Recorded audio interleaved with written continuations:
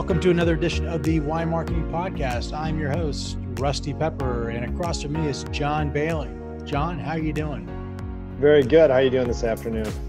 Doing fantastic. Excited for the show today. But before we introduce our guest, I was hoping to ask you a CMO-related question. And that question is, have you ever worked on any employee branding initiatives?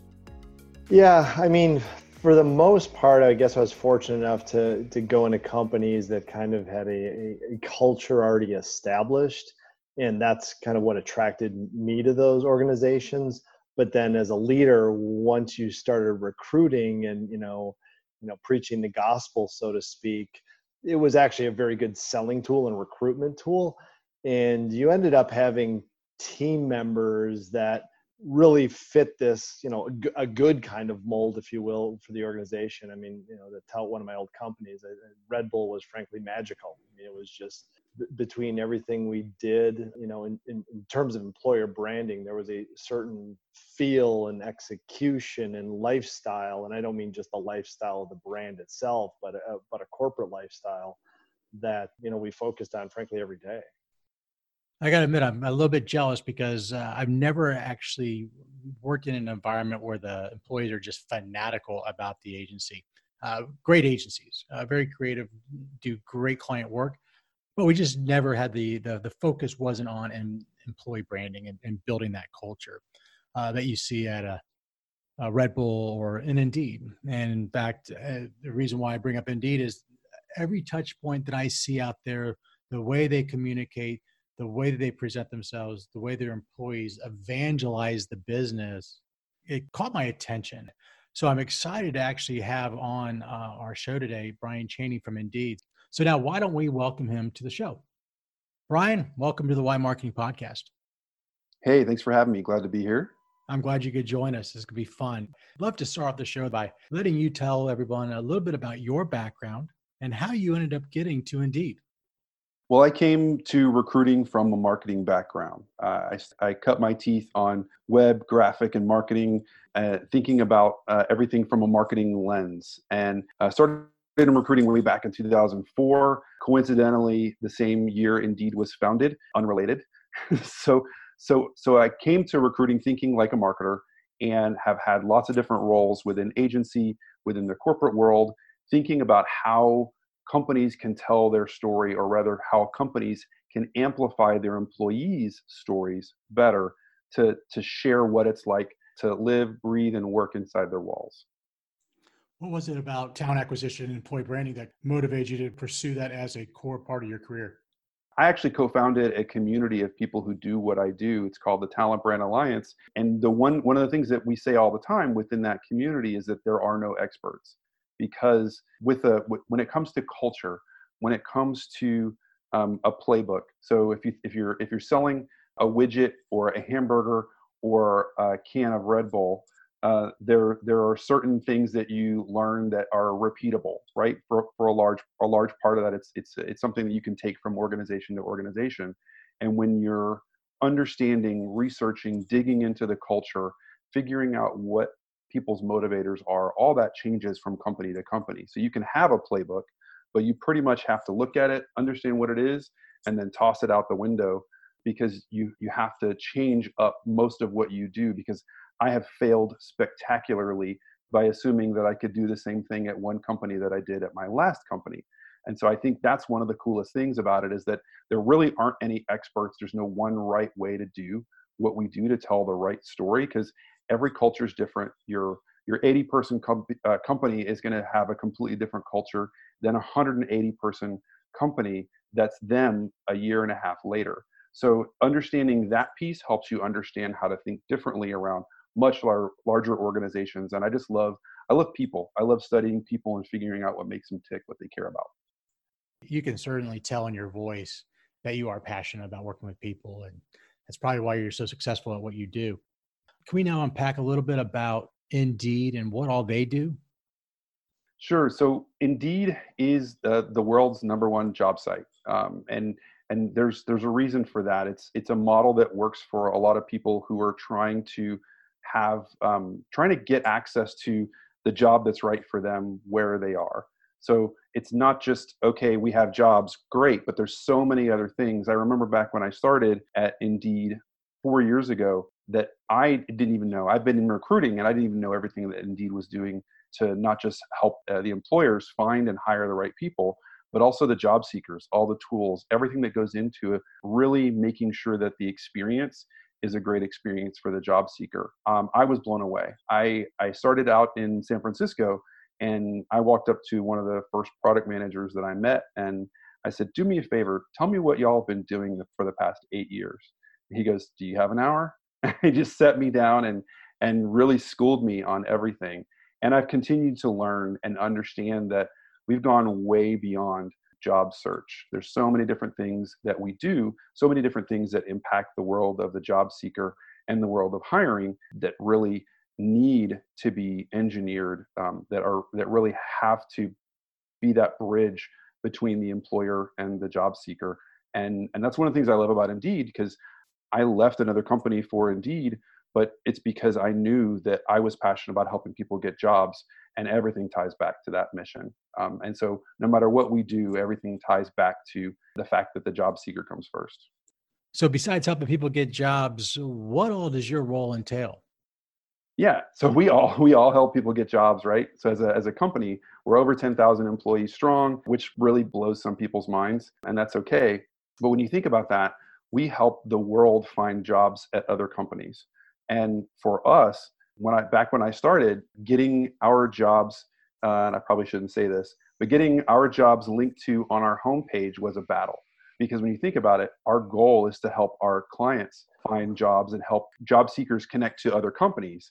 And so for us, I had to really battle to get even a link to our jobs on our homepage. It's way at the bottom, but it's down there.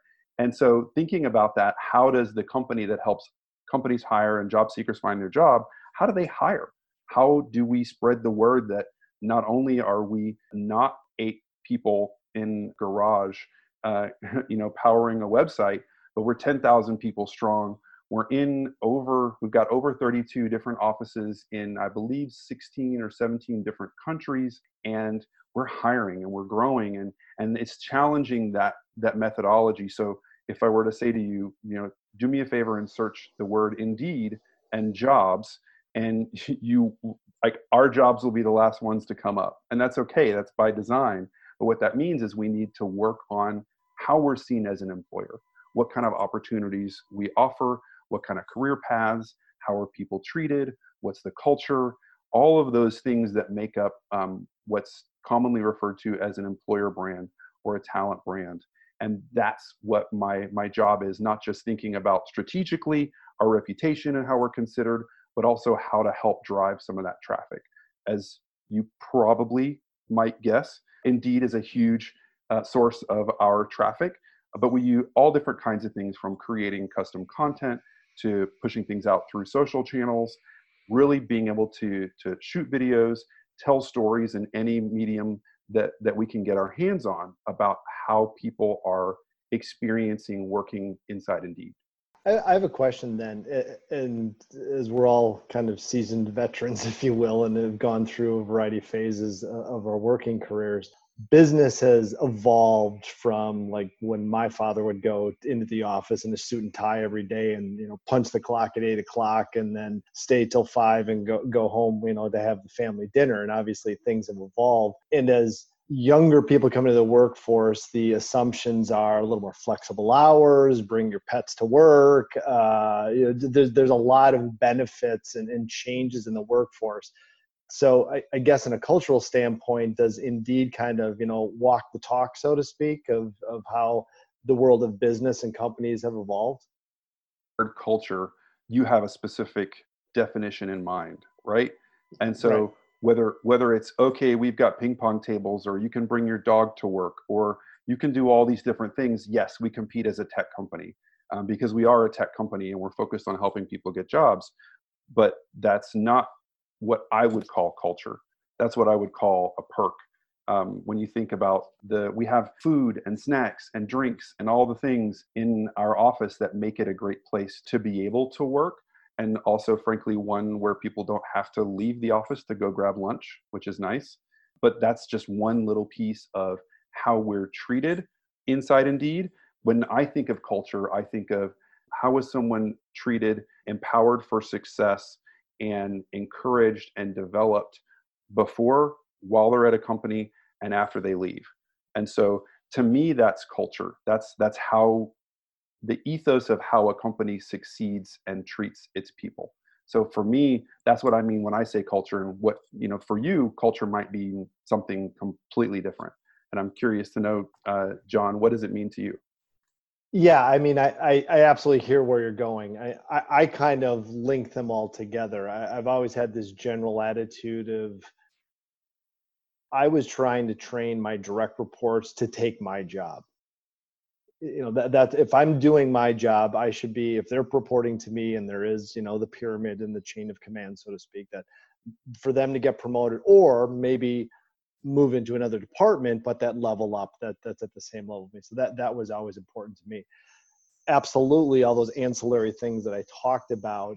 But on the same note, I agree with you 100%. If somebody didn't have the opportunity internally because one either wasn't available or maybe the organization was too small that that just wasn't there, I would hope that that person had the best experience possible, that they leave, and then I don't know, 2, 3, 5, 10 years later they come back and say, listen, I know that this position is available, I'd like to interview for it. And I'd say, absolutely, you know what, you're welcome aboard, you don't even have to interview, let's go. Okay, so personal development is high on your culture priority ladder, for lack of a better term. And so in that case, there's so many things around personal development, around training as managers. We actually have $1,500 US a year. It's a budget that might go up. So maybe we'll just say there's a budget for personal development that each employee can use. Each full-time employee can say, I want to go learn that. I want to go to that conference, or I want to take this online course. And that's completely separate from tuition reimbursement. So that's baked into our culture as a continually learning, continually evolving culture. When you think about tech, when you think about engineering, minimum viable product, always moving forward and learning while you're doing. So the cliche is fail often, right? Well, it's fail forward, meaning fail fast, and then learn from it, meaning don't continue to fail at the same thing twice. and so that's a big part of it, but continual iteration and improvement. And so I think that along with certain things like open PTO. So a lot of people are used to 2 weeks a year. That's my vacation. I get to take that. That's my time. And then that's what they get. They put it on a shelf. And so to compete in the tech world, we actually have open PTO or paid time off, which means as long as you're getting your job done, you can take as much time as you need. As our head HR leader says, he wants to treat people like adults, because typically when you do that, they behave like adults. That's a perfect point, because I call that more of a flex schedule time where get your stuff done and we got no problem. I love that. And, one thing I've been really impressed with, and one reason why I reached out, was your employees have done a really, really good job evangelizing Indeed. They're excited, they're fired up. Y'all swag them all up. Y'all are promoting them. You're giving them the opportunity in a platform to really share their story. Why do you think your company is really good at that, whereas a lot of other companies aren't? Well, I'm going to use a cooking analogy here, or a baking analogy rather. You can have you can talk about all the nice things, the superficial things that are the indicators of a really great culture or a really great work environment. And you need an actual cake below that. You need the foundation to support all the sweet stuff, right? The icing, you've got to have that to support it, meaning you have to have a good culture. You have to have a good experience. People have to feel like they're supported to be successful. They have to feel like they're treated well, and they have to feel like there's a path. There's a path that they're on with you, right? And so all of those things have to exist. And companies before social media, companies that treated people well developed those word of mouth reputations, right? Now it's all over the place. Indeed, lots of other review sites, you can find out all the little dirty secrets or most of the dirty secrets that exist within a company. And so for us, we treat people well. Do some people have a different experience in Singapore than they have in Seattle? Sure, maybe. A lot of that has to do with their team, their manager, what they're focused on, all those different things. But the whole goal behind it is to develop people, to treat them well and help them be successful. And so they're happy about it. They tend to be really happy about it, and they want to share information. We also reward people for referring other people who get hired, right? So there's a little bit of an element of a motivator there, but you also want to work with good people. You want to work with smart people, people that you enjoy spending time with. And beyond that, back when I started, there was no formal culture hashtag or way for people to share stories about their experience, about their life inside Indeed. And so we created it, and it's hashtag Inside Indeed. That is not what makes Indeed a great company. This is just the icing that shows that people are happy about their experience and they're sharing stuff on social, right? So yeah, we give them swag, we motivate folks, but really there are actual ambassadors. There's over 600 people globally who have raised their hand and they want to volunteer to say, I believe in Indeed. I want to support the company. I want to help further the initiatives. I want to help make it continue to make it a good experience for my coworkers. And so that in and of itself, when you treat people well, people step up. I agree wholeheartedly. And I think that, again, I was probably focusing on one part of culture, but everything you're touching on is really a part of it. And I guess I've always tried to instill this into my children as well, as they're in the working world now, if you find something you truly love, it's not a job anymore. It's just part of your routine, if you will, or what. If you go to work every single day, you just happen to get paid for what you love to do. So, Bryan, you touched base about something that I thought was kind of interesting, or you kind of used as a reference point, where somebody may have a good or bad experience in a different office or region or part of the world. You've got 10,000 employees. You're in over 60 countries. I don't know how, maybe it's more, but how do you ensure that it feels like Indeed, yet in a different part of the world, it's a completely different experience, right? So how do you ensure that uniformity, and I don't want to say it's uniformity, but how do you keep that consistency and that freshness and that excitement going from region to region, country to country? It's got to be a tough job. It is a tough job, and thankfully it's not my job. I get to talk about it, right? So my team gets to help evangelize that experience. And I'll tell you, it is not the same in every single office in every single country. We are very, very close to that. We strive to get people in a workplace, in an office space that actually feels like Indeed. We treat people well. We provide drinks and snacks. We have activities. We have similar structures or constructs around how we manage our time, around how we want people to socialize with each other. Those types of things are really what make Indeed what it is. And there are large offices. There's an office with almost 2,000 people, and then there's another office with 20 or 50 people. And so, yes, it's going to feel different. But the thing that I wanted to key on is there's all these little microcultures.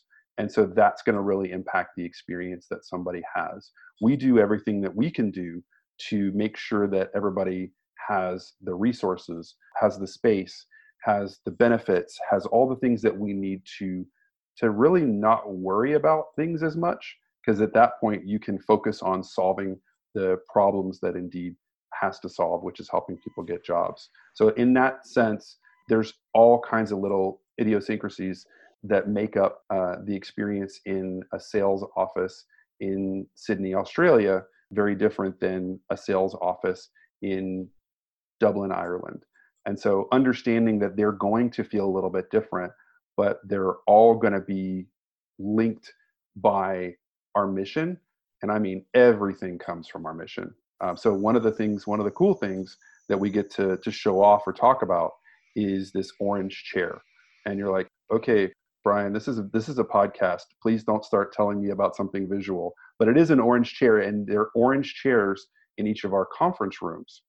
And that's one orange chair. So that's actually symbolizes the job seeker. So when you think about that, everybody has to say, okay, we're at a point where we have to figure out what we're doing. Okay, so what does this mean for the job seeker?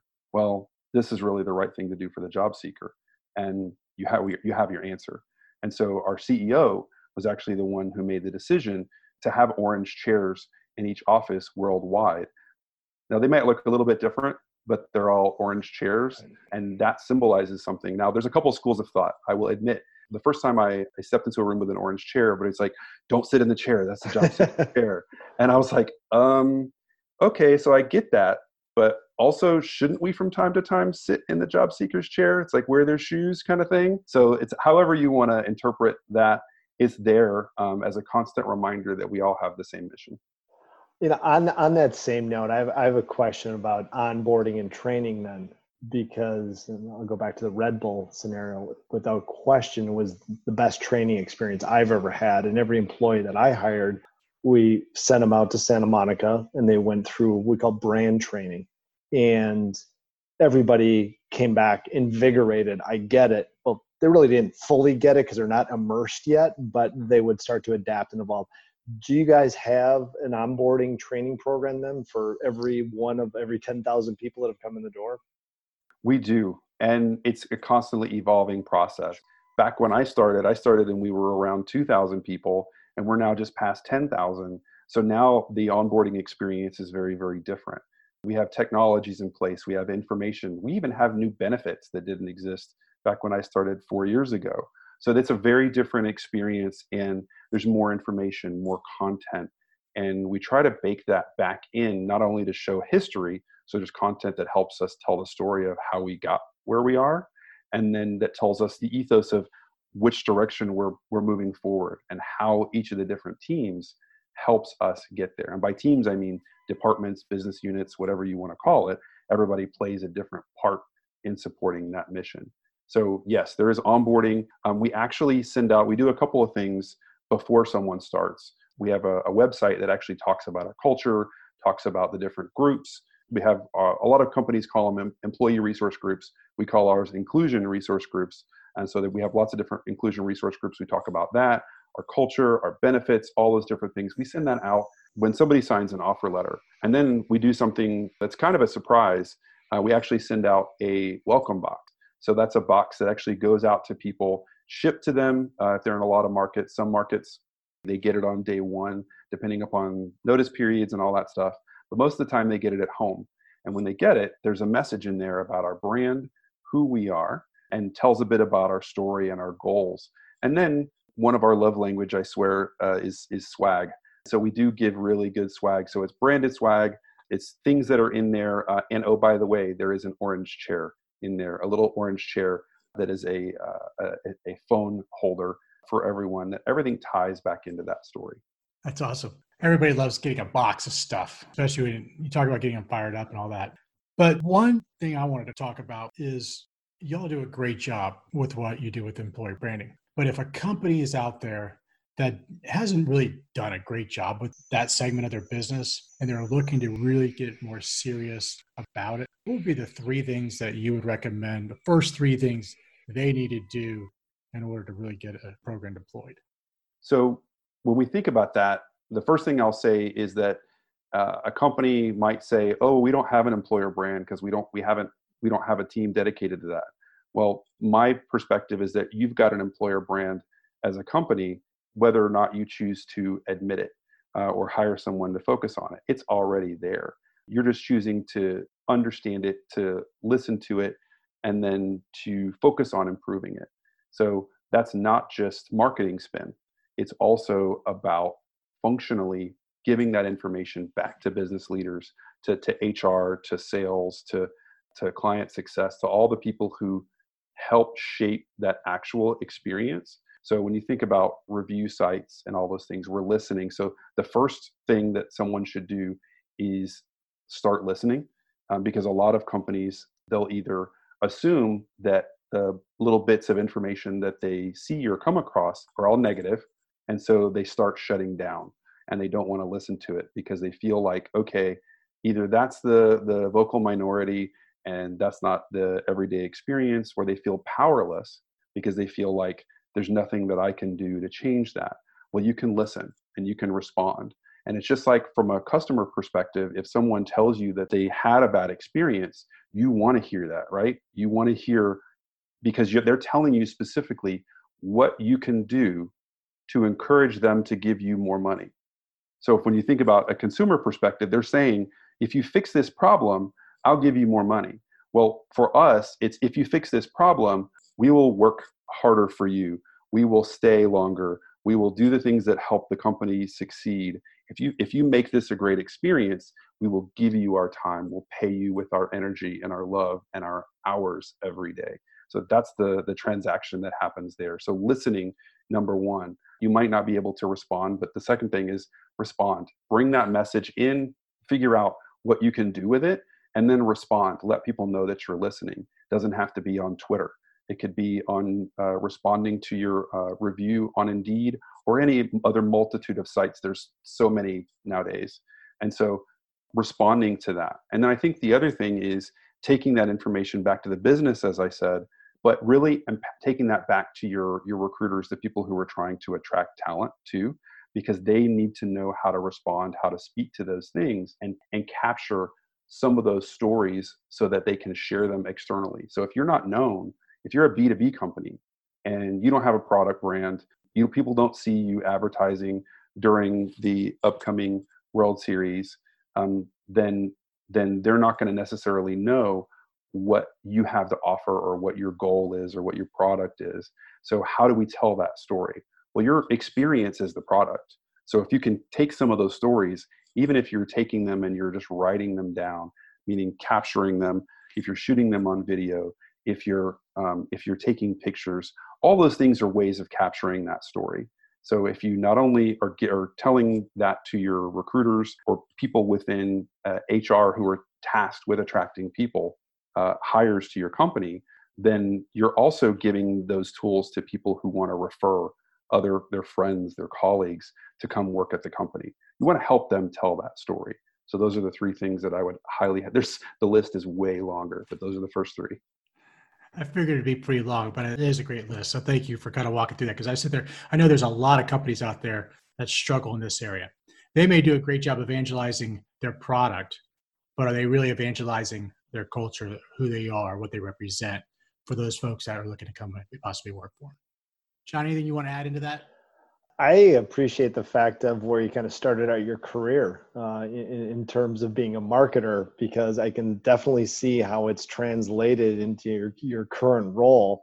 The first 30 minutes that we've met each other, I can see how it kind of all intertwines. And I think, whether you want to call yourself a marketer or not anymore at this point, I really think you are, because of what you do with both obviously the internal people that are currently working there and then the external people that are about to come to work there, because you are absolutely promoting what Indeed is all about. And so I think your background is, I completely understand why you've kind of maybe gone into the path that you've gone into. That's fantastic.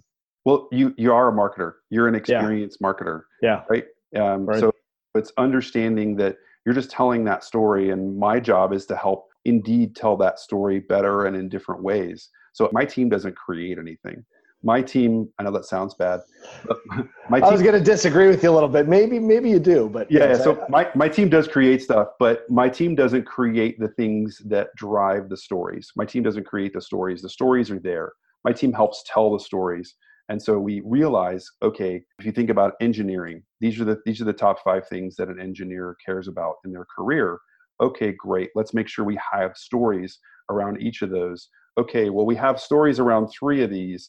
Okay, so let's take in from all the content and the stories and everything that we have around those 3 qualifications, those 3 features that engineers care about, and let's elevate them. Let's amplify them. Let's tell a really good story in slightly unexpected ways. Let's get it out there through slightly unexpected channels. And let's make sure that people who care about those things know that that's part of the experience of working at Indeed. And by the way, if we know that those last 2 things that we might not have stories around are things that we're working on developing, we share that information back. So the listening is one of the key parts to understand what your audience, right? Because in marketing, everything starts with the audience, what your audience cares about. Agreed. Everything that comes out is very seamless, and just done, like I said, really do a great job. I wish I could claim anything more than a tiny fraction of that. There's great teams of people who are all involved in getting that where it is and where it's going. And I think that's one of the things that from a marketing lens, you're always evolving, always changing the focus and how you tell that story. So great relationship. I couldn't be happier. I've been in organizations where I didn't have that relationship with marketing, where it was combative. I've been in smaller organizations where they didn't have anything around their employer brand, and in fact, they didn't have much around their corporate brand. And so when I started creating content around the employer brand and around the experience, it sometimes gained traction to where the marketing person was like, "Wait, what? That should be mine. Why are you doing that?" And so I've had it go really poorly. And then I've also had the person on the marketing team say, I'm going to co-opt that because I really like it. So now we're going to take it and go off in this direction, which is like the best possible scenario, right? But you have to have that collaboration. It can't be you sitting in your silo creating something amazing and then presenting it as part of this greater picture without that communication. I think a lot of times it happens in companies, and that's why there's not that cohesiveness, and they don't have as much success because it's done in these little buckets independently of one another, and there's the right hand doesn't know what the left hand is doing. Back when I started, everybody asked me, "So what's your EVP or your employer value proposition? What's your promise?" Because that's like the big thing. It's like, oh, let's go off for 6 months and figure out what our value prop is. And so for me, I refer to it as a promise, right? Because it's a promise you're making to your employees. But everybody had asked me, I think it was like 2 months after I started, "What's your EVP? What are you doing? What's your EVP? Where's your research? Where are you doing that?" I'm like, so you remember that big mission that's on all the T-shirts and everything? Like that's our promise. Our promise is that everybody who works at Indeed gets to help push that mission forward, help people get jobs, help people find that self-worth, put food on the table, roofs over heads, and do whatever it takes to solve that problem that the person's trying to solve. That's our promise to employees. And that means a lot of different things to a lot of different people and in different regions and in different groups, but that's our promise. And then from there, we figure out how that promise is communicated, which I love doing. And it's pretty powerful when you have 10,000 plus people all pushing the ball the same way. It's giant wind. More or less the same direction, yeah. Yes. And you get more than less, it's going to feel like it's all going one. So. Absolutely. John, any other questions you have before we jump into the speed round? No, other than I had coffee with somebody that used to report to me this morning, and I can't wait till this is done because I want to have him hear everything you said today. I appreciate it. Yeah, my pleasure. I'm interested in the lightning round. Yeah, well, here we go. Why don't we jump right into that then? So, quick 4 questions. John, I'm also going to ask you maybe a few of them because there's a couple I'm curious of how you're going to answer. But Bryan, you texting or talking? Texting. John? I prefer talking, but I text way too much. My problem is I text when I talk, so then I'm completely lost on both fronts. So, your last Halloween costume? Last Halloween costume for me? Well, it depends on who you ask. If you ask the kids, I looked like Luke Skywalker. If you ask the adults, I looked like Obi-Wan Kenobi. I had the full get-up, lightsaber, and everything. That's awesome. What about you, John? Lightning may strike me down. I was a priest. I'm going to stand next to you. What is the strangest thing you've ever eaten? Jumping first, so forgive me, John. The strangest thing I've ever eaten, maybe not strange in that other people don't eat it, but is uni. So uni is sea urchin, and went to Japan because we have a Tokyo office. This was a couple years ago. And so we're in this room with about 10 coworkers, and they've ordered this uni. And with each plate, there's two little servings of uni. And so somebody on my team grabbed a piece of it, and he started eating it. And I was just kind of watched him to see how he would react. And he was like, "I probably wouldn't eat that again." And they were like, "And you?" And so you got to do it. You're in Tokyo, and I'm just like, when am I going to have fresh uni? When am I going to be able to have this experience to grab my chopsticks and ate it? And I'll just say it was a slight challenge to keep it going south. And beyond that, it's an acquired taste, and it's great. But yeah, that was probably one of the strangest things I've ever put in my mouth.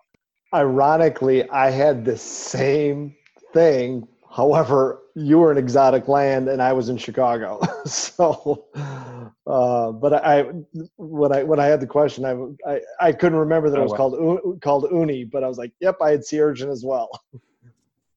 Yeah, I think uni in Chicago wouldn't have tempted me quite as much, but yes, it was more of a dare at the table. So. Well, see, now you know. Now I will stay away from sea urchin or uni. Any of them come up, I'm out. I'm just going to take your word for it. All right, last question for you, Bryan. After all you've done through in your career, if there was one piece of advice that you wish you would have been given when you were first starting out, what would that be? Get louder, faster.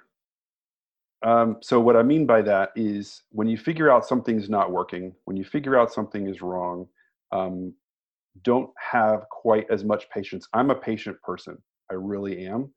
Sometimes too patient, which means I'm not either getting louder or voting with my feet, getting up and moving away. So by that, in my career, I stayed at my first job in recruiting for 7 years, which was about 4.5 to 5 years too long. And that's okay. I learned a lot in that process. But my advice to myself back then would have been, once you know that your path is a different path, get up, go find it, get louder, faster. That's great advice. It's so true. You know when you know, and you can fake it all you want, but at the end of the day, you know, if it's just not right, move on. We've always said hire slow, fire fast. Kind of the same thing when I guess it comes to careers. Take your time getting in, but when you know it's not right, get out. Yep, and that works both ways on the hiring and the firing side. Or excuse me, on the worker, on the employee and the employer side. So it has to be that right exchange of value for both parties. 100% agree with you. Well, this is great. Really appreciate you taking time out of your busy schedule to kind of share your insight, a little bit about your career journey, Indeed, and then all the great things you are doing. It's been a lot of fun. So I appreciate it. John, anything else you want to add? Thank you, Bryan. Fantastic meeting you. Likewise, my pleasure. Always a pleasure to talk to a fellow Longhorn in Austin. And great hearing from both of you. I love the conversation. Man, I love what I do, if it's not obvious. You can definitely tell. Now, if people want to get a hold of you, find out more, how can they do that? They can search me across most social channels, just Bryan, Bryan, Chaney, Chaney. Been really cognizant about how I put myself out there as a marketer so that I'm searchable. Follow me on Twitter, Instagram, you name it. I am definitely searchable and I follow back. Thanks for tuning into the Why Marketing Podcast. Make sure you subscribe to our podcast on iTunes, Spotify, or anywhere else you listen to podcasts. And give us a 5-star rating while you're at it. Until the next time.